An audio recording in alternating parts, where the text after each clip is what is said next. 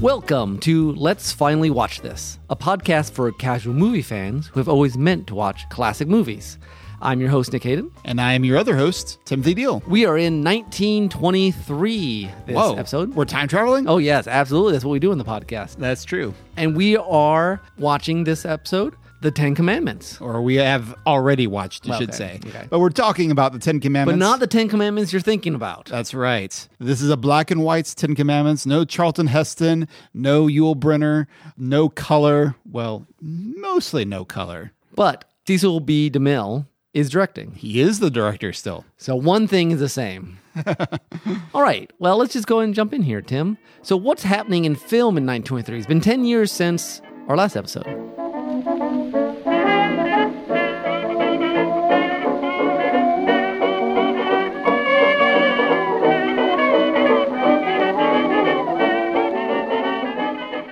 So we've talked about the 20s last season, but briefly, since our 1922 film was Nosferatu, a German film, we didn't talk about the American film industry much.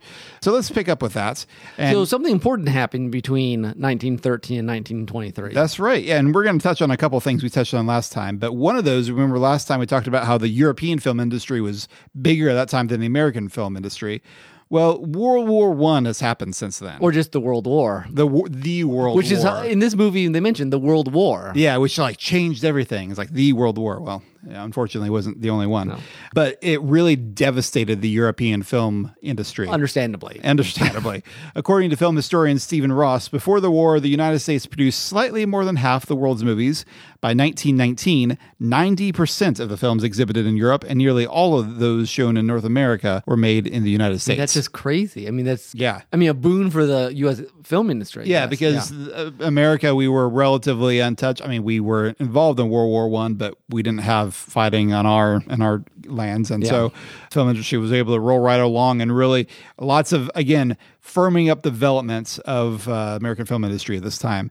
We talked about movie palaces last episode, that they were just beginning, transitioning from vaudeville to the very first movie palace. According to Wikipedia, between 1914 and 1922, over 4,000 movie palaces were opened. So what does it feel like you go to one of the movie palaces? Well, this is an event, beautiful architecture, satin seats. They were really trying to go for an upscale feel, making the movies feel more like for all classes.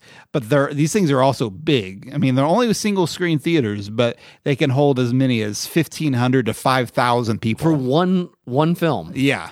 That's monstrous. It reminds me of here in Fort Wayne, there was a giant screen. It's no longer really there. Do you mean IMAX or No, it was just Rave, or was it was before Rave. Before Rave, okay. Yeah, I remember watching Titan AE on it right in its last days. Interesting. It was over by where Best Buy is, but behind Best Buy. Oh, okay. I know whereabouts you're saying, but I wasn't aware that was like a mega screen thing. In my memory it was. Maybe it wasn't, but it just seemed like a very big screen and room, very big room. Sure. So that's what makes me think of. Yeah, different experience. The multiplexes would change all this in the 1980s. But starting around this period, this is when movie palaces were a really big deal, and they were really ornate, and I kind of miss that ornateness, fanciness of the because most of them are just kind of utilitarian almost. now. Yeah. I mean, you're going to get a nice seat for sure. I mean, that's one thing. The stadium seating is a nice feature of modern theaters. Anyway, moving on, let's note that the studio system and what is often called Hollywood's golden age are still a few years off here in 1923, but I do want to note that what's known as the classic Hollywood style of cinema has already begun to take shape. So I guess I don't know. Are there other styles of movie making? I mean, I know Hollywood better. Are there other like official styles out there, like a French style and a Indian style? I believe so. I'm not an expert on some of these other styles. I mean, we talked last season a bit about New Hollywood, and you can kind of see the differences between the two. And some of these sound like very basic kind of features. For example, there are principles of filmmaking that are still used today that are being developed at this time, such as continuity editing, making everything feel like it's all in one all one scene. And it all matches together, and it's continuous. Right. Also, another example is the 180-degree rule, which is basically if you have two people talking, looking at each other, you want to keep the camera on the same side of them. And a lot of time traveling the same way. Like they're going one way, you don't want them going left in one screen, right in another one. Right. Which we saw in some of these early films. I think the Great Train Robbery had some of that. It didn't have it. It was going both ways. Yeah, I could see that. But yeah, the sort of continuity, keeping people immersed in the reality that's being shown on film. That's a lot of what those principles are. Now, stylistic preferences that are emblematic of classic Hollywood style are things like having active characters with clearly definable traits and goals. So no Hamlet. Yeah, no like kind of, what do I want? Kind of wishy-washy. Like they have their one goal and they'll get it no matter what. And we've talked about that in various other podcasts. Yeah, overall derailed trains of thought. Yeah. I mean, and that's in narratives outside of classic Hollywood, but it is a very classic Hollywood style trait to have that. Also, linear storytelling with a clear beginning, middle, and end. The three acts, basically. Yeah. The only time you do break that linearity is maybe for a flashback, but we're not going into crazy Inception levels of reality at this point. Also, object permanence, which is one of those things that seems like, okay, what does that mean? But like they were really focused again on the realism. On Wikipedia, I think they do a good explanation of object permanence as such.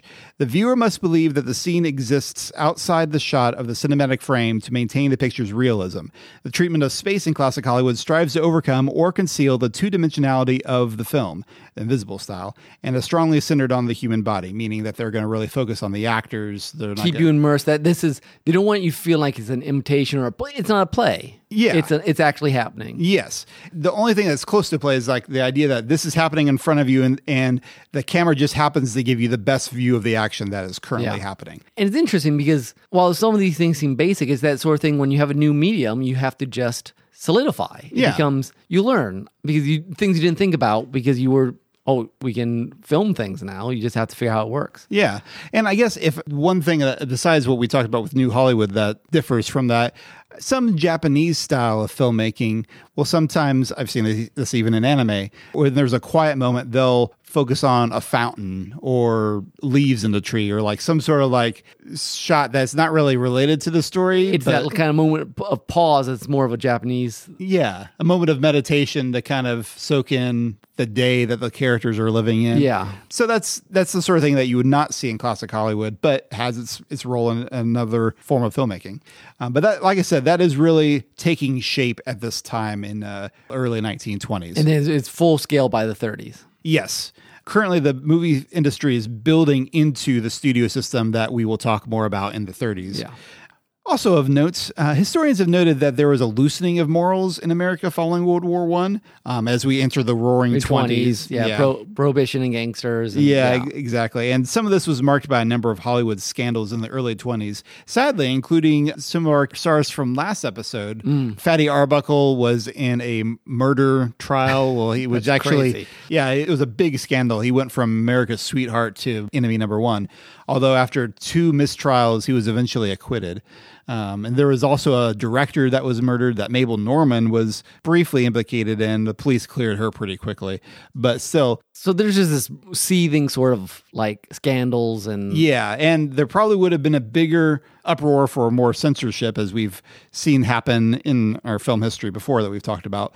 But in 1922, the Motion Picture Producers and Distributors of America was founded, an association. This would later be renamed as the Motion Picture Association of America, the MPAA, in 1945, and shortened to the Motion Picture Association, MPA, in 2019. But this was, again, a association, a private thing, wanting to fend off government censorship. And its first president was former Postmaster General Will Hayes, who spoke against public censorship and would eventually make guidelines for studios to self-regulate. It's interesting the Postmaster decided to go get into the... get into the film business, or film... Not censorship, I guess, but how you present your films to the rest of the public. Yeah. There's a whole lot of history you go to here. But for now, I just wanted to note that this was going on because I can't help but think that the decision to make a movie based on the Ten Commandments may have been tied into some of response to some of this stuff going on in the culture. This World War I, like the world spinning out of control. How do we assure the public that we're not just all crazy, heathenistic? So World War I changed the world, obviously, changed the movie industry, it changed morality to a certain extent. It sounds like we have the Hollywood pictures taking shape. So that's kind of our moment. Yep. So what other kind of big films are happening in 1923? Well, the top grossing film of 1923 is actually this movie, The Ten Commandments, but we'll talk about that more in a minute. The second place was The Covered Wagon, which is a Western film, and from what I understand, also a very big budget motion picture. Some other nominations that I had for this week's episode include The Hunchback of Notre Dame, a black and white film starring Lon Chaney, who's a famous kind of moody character actor. I think he did some Monsters.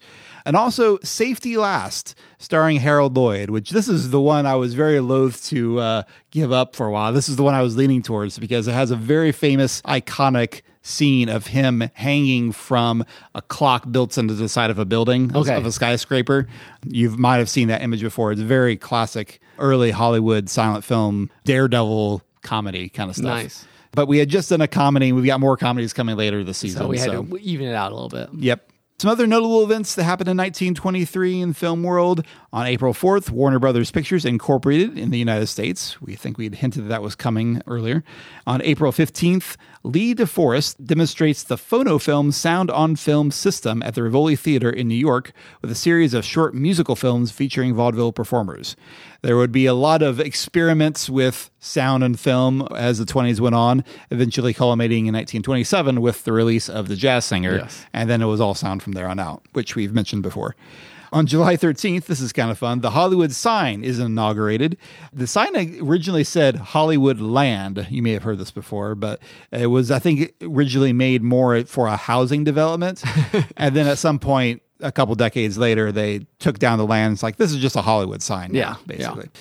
And then also on October 16th of this year, brothers Walt and Roy O. Disney established the Disney Brothers Cartoon Studio, later to be known as Walt Disney Productions. It's interesting because all those notable events are basically just like reinforcing that like the movie industry is coalescing into what we know now. We got Warner Brothers, we got Disney, you got all these things starting. Yep. And not all the big studios that formed the studio system in the 1930s are here, but several of them are, including Paramount, which started there's some messy history there. They had a big merger with another company called the Lasky Famous Players Pictures Company, which is the company that Cecil B. DeMille helped start. Okay. In the early 1910s. And in 1916, they kind of merged into Paramount Pictures with, I think, one other company. But anyway, so yes, some of the big studios are forming up at this time. All right.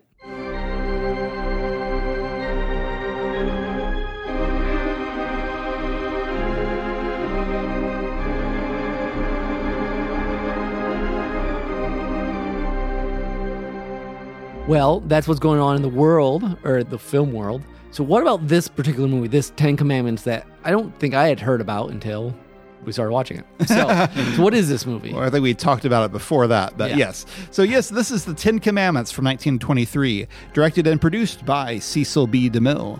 It stars Theodore Roberts, Richard Dix, Rod LaRocque, and Beatrice Joy. The story is by Jeannie McPherson and edited by Anne Bawkins. I want to include some more of these credits sometimes just to kind of reinforce the idea that filmmaking really is a collaborative process. And as important as Cecil B. DeMille is for the story of this movie, there are other people that worked on it. But this is a part biblical epic, part morality drama, because this movie is divided in two parts. The 50-minute prologue, yes. You heard that right, a 50-minute prologue, tells the story of the Exodus, starting with the 10th plague on Egypt, and goes on to depict the Israelites leaving Egypt, the parting of the Red Sea, God giving the Ten Commandments, and the Israelites' punishments for worshiping the golden calf. The second half takes place in present-day 1920s and begins with two young adult brothers, John and Dan McTavish, being reminded by their conservative religious mother to follow the Ten Commandments. Dan ridicules his mother's beliefs as old-fashioned and leaves home with his new girl Mary to seek his riches while proclaiming his intents to break all 10 commandments. John, meanwhile, stays true to his faith and remains with his mother, working as a carpenter. 3 years later, Dan has become a corrupt contractor. He hires John as his lead carpenter on a cathedral building contract without telling John of his plans to save money by reducing the amounts of cement to be mixed into concrete.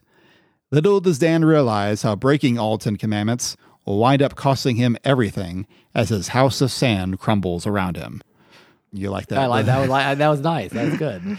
So this is mostly a black and white film, but apparently there were sections of the Exodus that were filmed in 2-color Technicolor. So what is 2-color Technicolor? Well, and this was not in the version we watched, folks. So, but I did check this out on YouTube later. So basically, I'm not going to describe this very well because I'm not an engineer. I don't have a firm handle on this. But think of it as like there's 2 strips of color, red and a green, okay, that get mixed behind the actual black and white thing.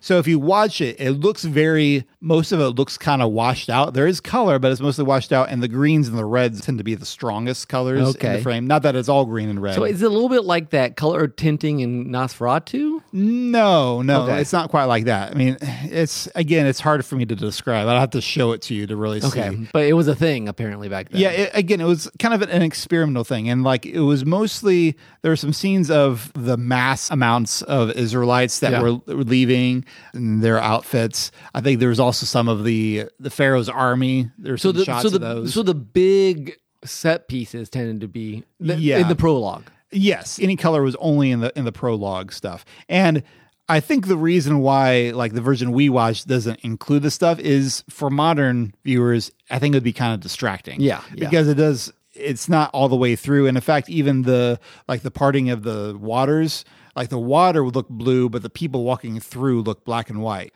So it's one of those things that when you're not used to it yet, it might be neat. Yeah. But they're still experimenting. It hasn't been solidified into this classic Hollywood style yet. Yeah. Ways that we're used to. Right. At this point, it'd be distracting rather than like back in the day, they would have been like, ooh, now we would have been like, huh? Yeah.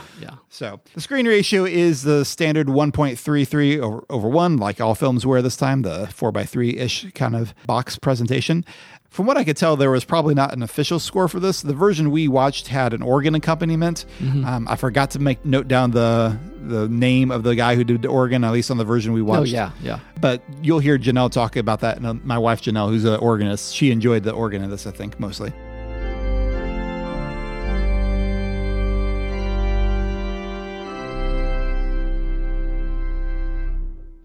And how long was this? This was 136 minutes. So it's a pretty long movie. I mean, yes, I should note, since we talked a little bit about feature films last time, again, the feature films have become the dominant form at this point, mm-hmm. and there have been movies longer than this. Yeah. I was going to say, what is kind of average at this time? Do you know? That is a good question. I'm not sure. Is this on the long side, or like everything's about 2 hours because they want to get their money out of it? Yeah, I would have to double check that. I don't think it's unheard of at this point. But it's not necessarily super common? Yeah, I don't think... Yeah, I'm not sure. No, okay. I'd have to double check. It's way longer than when we watched it in 1913. Yes, the one that was just a short. Yeah. We'll get into this a little bit later, but I know the DVD cover kind of was a bit misleading. It kind of talked as if you were jumping back and forth between these 2 time periods, which it's not. It's really 2 separate things. It's two, yeah. Which in some ways I think was probably more close. I mean, again, they were longer features, but they still had like multiple things in a playbill at this time. So that's one reason why that would have felt more natural in some ways. Like this is part 1, part 2, and we're used to seeing stuff like that. Yeah. Okay. But when I was under the impression that this was going to be cutting back and forth a little bit, I thought it was like, oh, okay, it was taking a little bit after. There's a film called Intolerance from, I think, 1916, might be 1919, somewhere around there, that has 4 storylines that is cutting back and forth in between. But that movie was also, that was an epic of another way. That one was like 3.5 hours long or something. Wow. And that was D.W. Griffith, the same guy who did Birth of a Nation. Okay. So that's a whole thing. Okay. But anyway. So anyways, who cares about this movie besides it has the same name as another movie other people care about? Oh, good question. Well, yeah, and did it do well? It did do very well. It was the highest grossing film of the year. Like we said, it earned $4.2 million at a time when most top grossing films didn't break $2 million. So it's like blockbuster. Yeah, this is the film of maybe the decade in some ways. At least that's what it seemed like at the time. This film would wind up holding Paramount's box office record for 20 years. Wow. Yeah. I mean, that just goes to show. I mean, part of that, I would imagine depression, the decade after this would kind of slow down the amount of But wasn't Gone with the Wind one the greatest grossing ones? Well, that was 1939. That was 39. That's too late. Okay. Yeah, for sure. Critically, at least Cecil B. DeMille's biographer notes that the critics raved about it. I did note on Wikipedia that I think it was in Variety, they thought that the biblical story kind of overshadowed the modern one, that it was just so big that the modern one felt kind of small. So I think certainly the biblical stuff got the most attention. Yes. And then Cecil B. DeMille, how did it, where does this place kind of in his repertoire? This is probably most known as a milestone in his career rather than a stand-up film because the 1956 film would wind up overshadowing this one by a lot. But I think it's worth making note of how big of a director Cecil B. DeMille was at this time. Over the course of his career, he made 70 features. 52 of those are silent films. Nice. His first 24 silent features were made in the first 3 years of his career. Wow. Now, were those probably slightly shorter ones? I imagine that some of them were probably like a little under an hour, but they still consider them features. So they were still the main box office thing. His career, for the record, started in 1913. Wow, apparently. In 3 years, 24. That's 8 a year. Yeah. Again, it was different, but I guess he started off as a stage director when he was hired. He was a brand new film director, but film itself was brand new at that time. Yeah. When this movie premiered, he had made 44 prior films, but this was his first biblical epic. And he would go on to make a total of 8 epics, and 5 of those are considered biblical epics. And of course, he would wind up remaking this one in 1956. And just as a comparison to how much the industry changed and how much bigger that movie was. So the budget of this film in 1923 was $1.5 million, and it earned $4.2 million. The 1956 version, the budget was, well, at least what was wound up spent, was $13 million, and it earned $122.7 million. Wow. It was a giant film. And Martin Scorsese has called the 1956 Ten Commandments the final culmination of DeMille's style. And it was also his last film. And if you think about it, that is like 40 years of making film, starting within the period when film was in its infancy. Yeah. So Cecil B. DeMille, I feel like, is one of these directors that we may have heard a lot of, but a lot of us modern audiences don't know just how big of a guy he was. Yeah, for 40 years, he's making 70 films. Yeah. And only 8 of his films were the epic films, but that became what he was best known for later on. And part of that is also his reputation. Apparently, I'm going to go into, I was reading about Cecil B. DeMille this week because I got fascinated by it. He is in some ways the archetype for what came to be known as the big demanding Hollywood director. Okay. The guy who carries a megaphone, has a riding crop. He would wear what do they call it? Those pants, pants and the boots. And he just would yell and scream at his cast and crew, and yet would engender a lot of loyalty toward him. Okay. He was one of these bigger than life figures. And that came out in the movies that he would make, especially later in his career. Even besides the epics, at some point he became committed to always making big budget motion pictures and not just like small little dramas. Okay. I think that really solidified in the mid-30s. Interesting. Yeah, it'd be interesting to see some more of kind of his growth. That'd be an interesting kind of trek. Yeah. And he was, again, inspirational he influenced a lot of how film industry worked after him. He was inspiration for Alfred Hitchcock. Again, Martin Scorsese has watched the Ten Commandments like 50 some times. Wow. Steven Spielberg called the Parting of the Red Sea and that one the greatest special effect in motion picture history. Wow. So he's one of these filmmakers, again, that he's very foundational, but strangely people built on him. People built on him, and the critics at some point became less enamored with his stuff because he was so focused on the big budgets and big box office draws. Yeah. So his strength was in the visuals more than in his dialogue kind of stuff. And, we know some people like that. Yeah, directors. We do. Interesting. His biographer said that he has sometimes been mistakenly seen as the forerunner to Steven Spielberg. It's probably more accurate to say he's a forerunner for James Cameron. Okay. Cameron, the guy who can really do post-apocalyptic imagery, but his story beats are kind of generic. Yeah. Okay. Yeah, that makes sense. I think it's a good comparison. Yeah.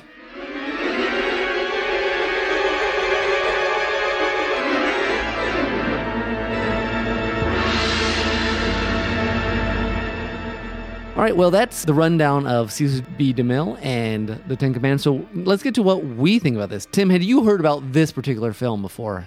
I feel like I must have at some point, but I couldn't tell you when or where. Just some awareness that, I think he had made this movie before this. If nothing else, I was very happy to be able to dig into Cecil B. DeMille because of this, because once I started reading, I just found it fascinating. Okay. But the movie itself, I was not super familiar with. Yeah. And I was not as normal. Your knowledge of say 1950s movies is far surpasses mine. So no, but it was another. It was another movie that I told you to watch. Well, and hey, that's why I'm on the show. Yeah. So, well, and technically, you told me to. No, we should do this one because I hated to give up Safety Last, but yeah, but it makes sense with the rest of the stuff we got coming on. It does.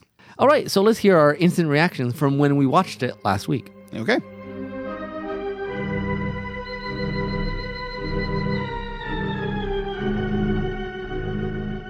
So this was a biblical epic film noir.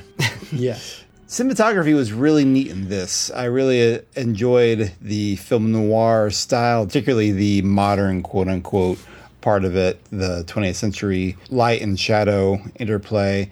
The biblical epic side of things was really cool too. I thought that's what I was getting into, and then we got something else slightly.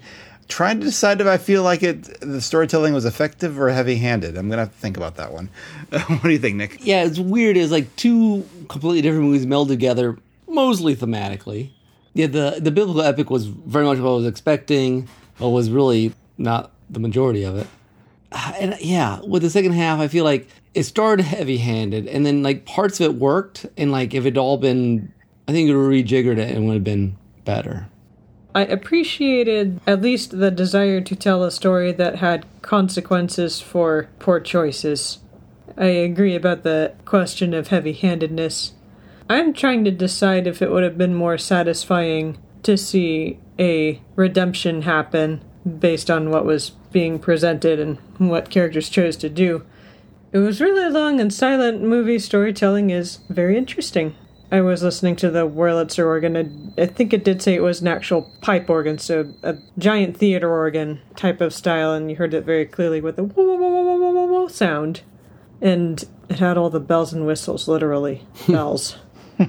Did you like the music? You commenting on what you heard about? Yeah, well, it's very stylized, and not the style that I specialize in necessarily, but I think clearly the organist was skilled at what he was doing because he varied what he was playing according to what was going on in the story, and he had some recurring musical things that he used, especially in the biblical epic part of it. Like there was a sound for the Egyptians chasing after the Israelites. And there was this one reed stop that was, I think, consistently being used when Moses showed up. I was noticing the music less during the modern part for some reason. I'm not sure why that is. Maybe it was more subtle. It was more, like, amorphous. I'd probably like it more if I was hearing it live. It sounded like it was a lot of work to play. For a silent film, I thought it was pretty watchable. I was impressed by the scope of the sets in the prologue, I guess. Yeah, the story, though, I mean, it was watchable, but I was like, this story is... I couldn't tell what they wanted to say. Till the very end, I mean, I get what they were saying, but it was a lot. Yeah, you're not a big silent film fan, are you? I'm not. I don't like silent films. I don't much like black and white, though there are a few I do like. I know, you may criticize me. I've been criticized in the past for my movie preferences, but I mean, for a silent black and white film, it was watchable. I mean, there was a lot going on. There's a lot communicated with just actors. I mean, it sure helps to have the little things to read in between, but there's a lot of story to be picked up on just watching, which is impressive.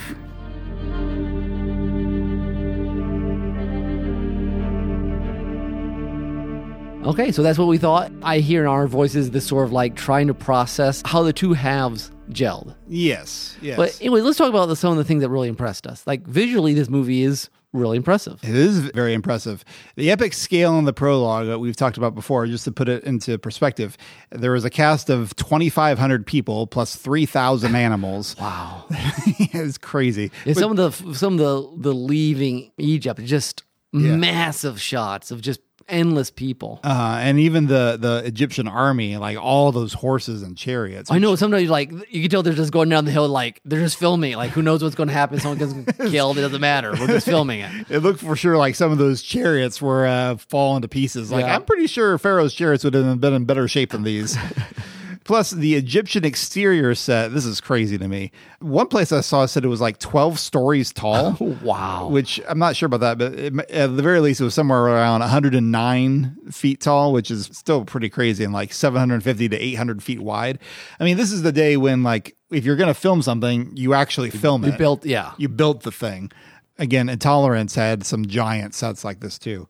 So yes, the scale of it, and even beyond just the size of the crowds and the sets in the prologue, the drama of it. Yes, thank you. The crazy like orgy style thing that the Israelites are going through with the golden calf. Or like some of the shots of the Pharaoh when he's just sitting there like after sundial. I mean, that kind of had that film noir. I know it's more in the second half, but there's some really nice kind of film shadow shots. Right. And speaking of the film noir, and again, I called it that with some of the shots that we had in the second half of the story, some of these very dark imagery.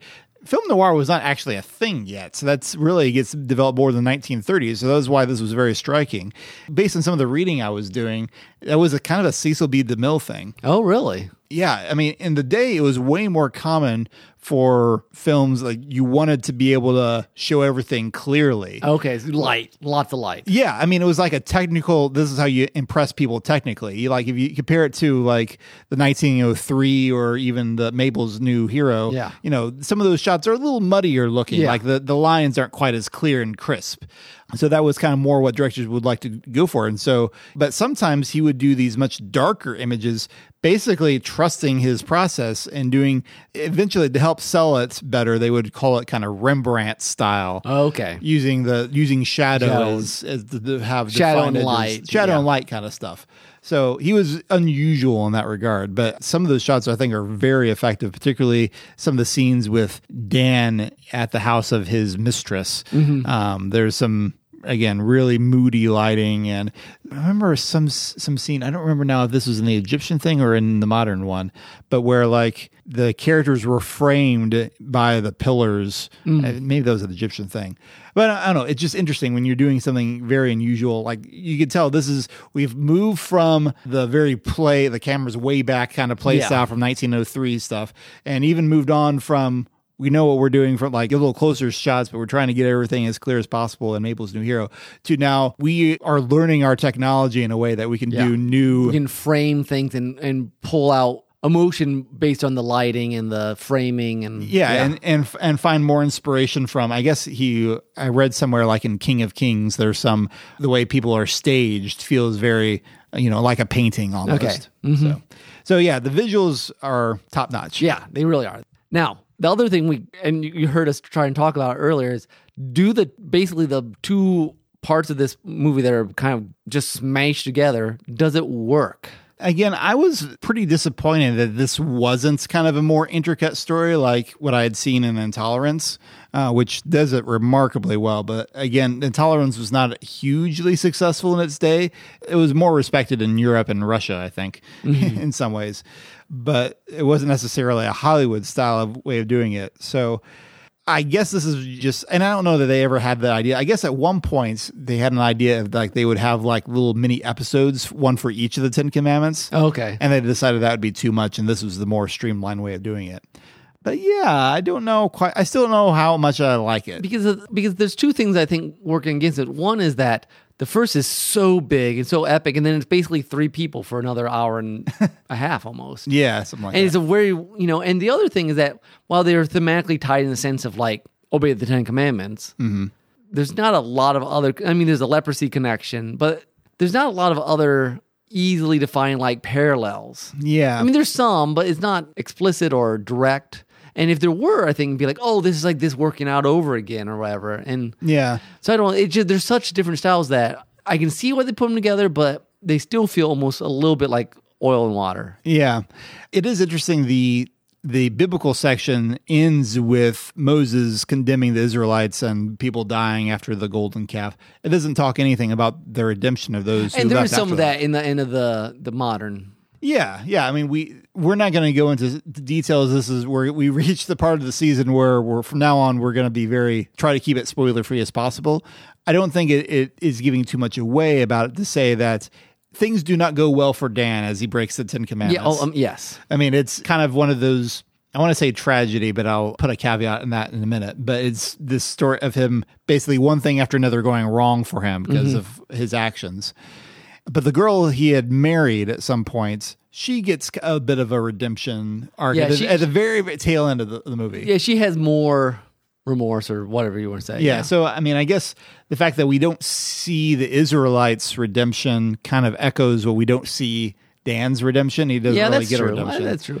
I think you'd pull parallels out of them, but I don't think it's it's not easy. You have to sit there and be like, okay, how do these two relate? Yeah. The other thing we brought up, like, is it heavy-handed, the second half, or not? And I'm conflicted on this one. I still am too, to be honest. I mean, on the one hand, like as a Christian, I can concur. It's like, yeah, if you live a life of sin, you're probably going to face the consequences for it. I think I agree with what they're saying. Right. But it's one of those tricky things about doctrine that becomes very hard to put in a fictional setting because it sounds like you're manipulating things. I mean, at the beginning of the modern story, we can see how the whole thing is going to play out. Yeah. And that never feels super satisfying. Also, I said I had a caveat about calling this a tragedy in that we never really like Dan. No. To be honest, he's not a likable character at any point. So yeah, it's not so much a strategy. I mean, it is kind of a morality play, and I think you go into that, the more they play with it, the more they feel like real characters and it's playing out naturally. I think the hardest thing is when we first switch hard cut from biblical epic is that everyone comes off a little caricature, well, more than a little caricatured, and it's very forced. Yeah. And once things start unraveling naturally, it's easy for me to go with it. But the beginning is not natural. The beginning is like, we're setting this up so that we can continue our theme. Yeah. Apparently, this whole movie started with a contest to see what Cecil B. DeMille's next movie would be. And the winning entry was basically, you don't break the 10 Commandments, they will break you. And they actually say that at some point in the course of the film. So that's definitely their theme from the start, and that's where they went with. I have nothing wrong with like even being upfront with, here's my theme and showing it directly. I don't think you have to be artsy necessarily to show it subtly, but I think it's just because early on it doesn't come off naturally, and then as it plays out, it does more. Like, I know this character. He would do this. Yeah, this was what happened when he did this, and then you just kind of flow with it. I think that's where I've kind of landed. Like, it's not quite heavy. It's a weird spot. Yeah, it definitely is a weird spot. I mean, this is one of those morality stories that I don't know would probably convince any unbeliever at this point. It's like, oh, wow, look what happened to this fictional character. I better not follow his footsteps. Yeah. I mean, maybe if you're a younger kid and you start thinking, oh, wow, he skimped on materials. He was dishonest. Yeah. And look at all the stuff that collapsed on around him. I mean, the other thing that feels a little forced in some way is, okay, the deal with his mistress, and somehow like he got leprosy. Yeah. Like she had leprosy. I mean, it's a little like unexplained. Yeah. I can't help but wonder if this was a 1920s thing of doing an STD without doing an STD. Oh. Again, there's that leprosy connection. We see the very young Miriam in the biblical story get leprosy. Yeah. It's ridiculous, guys. She looks like she's 50 years younger than Moses in this thing. So that's a biblical inconsistency.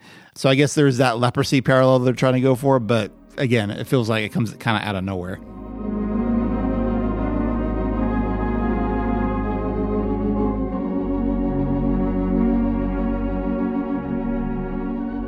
I think those were the three things we really felt done with it. You know, the visual's great, dual storyline, and then the morality, like how effective was it? Mm-hmm. So before we get to what we think about it, do you have a question for me, Tim? Yeah, I think my first question for you would be, there's a late introduction of the idea that the mother in this thing, who starts off as a very stereotypical, like fundamentalist, overbearing mother.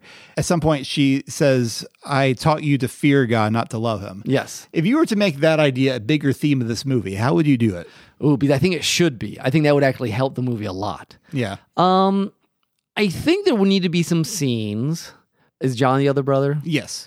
With John and the mother after Dan leaves. Yeah. Because John has the best view of everything. Yeah, he's the one that's most in the right. But unfortunately, he's also the least developed character. Yeah. And I feel like if you developed him, give him some time to do stuff with his mom and have some sort of another side plot there, you could probably do something there where she would... But here's the problem. She comes to that realization pretty late in the game about, I should have taught you to love God. But we never see how she got to that conclusion. So it's like a nice... I mean, the problem is, like, I'm glad it's there because I think it's needed theologically and just for the movie. But it's kind of a deus ex machina, like it doesn't come out of anywhere. Like we don't know that she actually ever. I mean, you can say, okay, she felt it because she felt bad for what she did earlier, but there's nothing on screen. I feel like if you did some scenes with John, who's hanging out and trying to suffer through having lost his girl and his brother and all, and living by himself, you could do a lot of that. And the mom's maybe being, and he's like, but. You could soften her with the John. I think that would gut reaction. What I would do. I like that idea because I mean, the one moment where John was the most sympathetic was the moment where he was trying to woo this girl, then realized that no, she's into my brother, and he gives her up. Basically, I would love to explore more. Exactly. Of I think you could do something with that. Sure. All right. Do you have a question for me? Yeah. Okay. It's going to sound silly, but I do mean it mostly serious. Dan at some point says, "I'm going to go break all the 10 Commandments." He's like all like jokey and like. Do you think he actually meant it? Like, it sounds ridiculous, and he ends up whatever. But do you think, like, does he actually have a problem with the 10 Commandments? Or is it just, I mean, yeah, what do you think about that? I think it's mostly as a reaction against his mom. But I imagine he really didn't care about all. I mean, most people don't have, if you're not religious, you're not going to care about probably any of the 10 Commandments except for maybe the do not kill thing. Most people would say, okay, yeah, sure. I know, but he's reasonable. getting married. I mean, there's another one in there. Yeah. But he did have this kind of laissez-faire attitude. I don't know.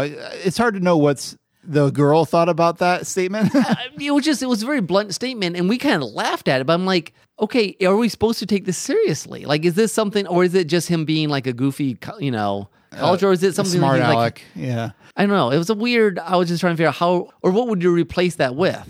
I don't know that I would replace it. Like, I think it's one of those things where someone says it in a smart alecky way, but is actually revealing an inner truth. Okay. I think that's the way I would read it. Okay. So my second question for you, Nick. Yeah. We generally enjoyed the organ in this. It was more effective, we felt, than the music in Nosferatu from last season. But if you were to replace it, and you were to do it something less orthodox than what was used at the time, what style of music would you orchestrate this for? Yes. Okay, just because I'm thinking about it, but it's a very unique style. I think you need that sort of that dark electronic style from Christopher Franke from Babylon 5. Oh, okay. You know, the kind of moody sort of, it's very electronic. It's half electronic, half orchestra sort of. Okay, like half Blade Runner, but not that far. Not 80s. Yeah, but like you have that sort of, because, it's kind of that half synth sci-fi sort of deal. I think it'd be pretty interesting. Interesting. Very kind of moody, kind of layered. I think you could do something. Okay. It's kind of tense and Okay, I could see that. For both or just the modern part? I think the biblical epic polka. Okay, not really. Okay. I made some options in case you got stuck, and that was one of the ones I put. Yes. I think polka with the death of the firstborn would be amazing. Can you do a dark polka? Is that possible? I don't know. Weird Al just sings like death metal songs in polka, but it's not very dark anymore. No. All right, here's mine. All right. If you're playing Boulder Dash, okay, get those words. Okay, yeah. What is juke? I forgot about this. So, guys, when he's building this cathedral, he's using juke, which we guess is some sort of like replacement. Like, it makes it not as good, but apparently it was well known back in the 20s. I didn't look it up. Was that one of the building materials? Yeah, I think so. I thought that was just what the mistress was smuggled into the country in. Yeah, but she was smuggled in all the building materials that he got cheap from somewhere. Okay. I think. It was, so juke, Boulder Dash, you're trying to convince someone that your definition is correct. What is juke? It is a form of cotton that is used for Q-tips. Oh, nice. Okay. Yeah. So a jukebox just puts out Q-tips. Very, very, very soft sounding music. Wait, was it juke or jute? I don't remember. I remember juke now, but it's been a week. So, and it was a silent film. They didn't say it. That's true. Although we read it, so we can remember. I should know. Oh, maybe it was Jude. Anyways, Tim, let's wrap this up. So, what do you think? did we like the movie? To be honest, looking ahead, if we wind up doing a list of essentials like we did for last season, I would probably wind up putting this pretty low on my list of essentials, at least so far for this season. I think it's great as a historical reference. Again, important Cecil B. DeMille. It really inspired a lot of his movies that came later, but the 1956 Ten Commandments just overshadows this, and I haven't even seen that movie that often. Yeah. So I like parts of it, but not necessarily as a whole. I kind of feel the same thing. There's parts of it I'm glad to have watched it in the sense like, oh, I now know more about this style and everything. But yeah, I'm not sure it's essential. I'm not sure I would recommend it to people who are just like casual movie fans. Yeah.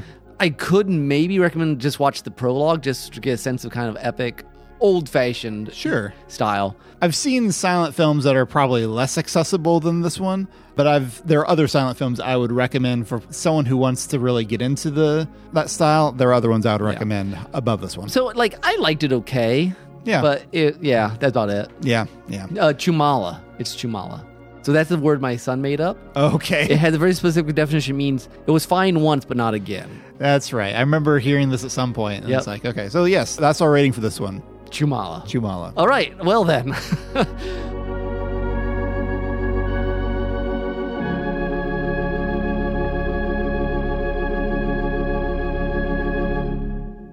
Next time, we're off to 1933, jumping 10 years ahead, and we were watching 42nd Street. We are going for a completely different style. This is going to be a very glitzy, glamorous musical. All right. Thank you for listening. Tune in to our website at derailtrainsofthought.com. Or log into or visit our website. Visit website, yes. I guess you could tune in. There's a lot of podcasts for you to listen to there. That's true. Follow us on Twitter, Stitcher, Spotify, Apple Podcasts, other things. Wherever fine podcasts are found. Until next time, this is Nick. And this is Tim. Bye. Bye-bye.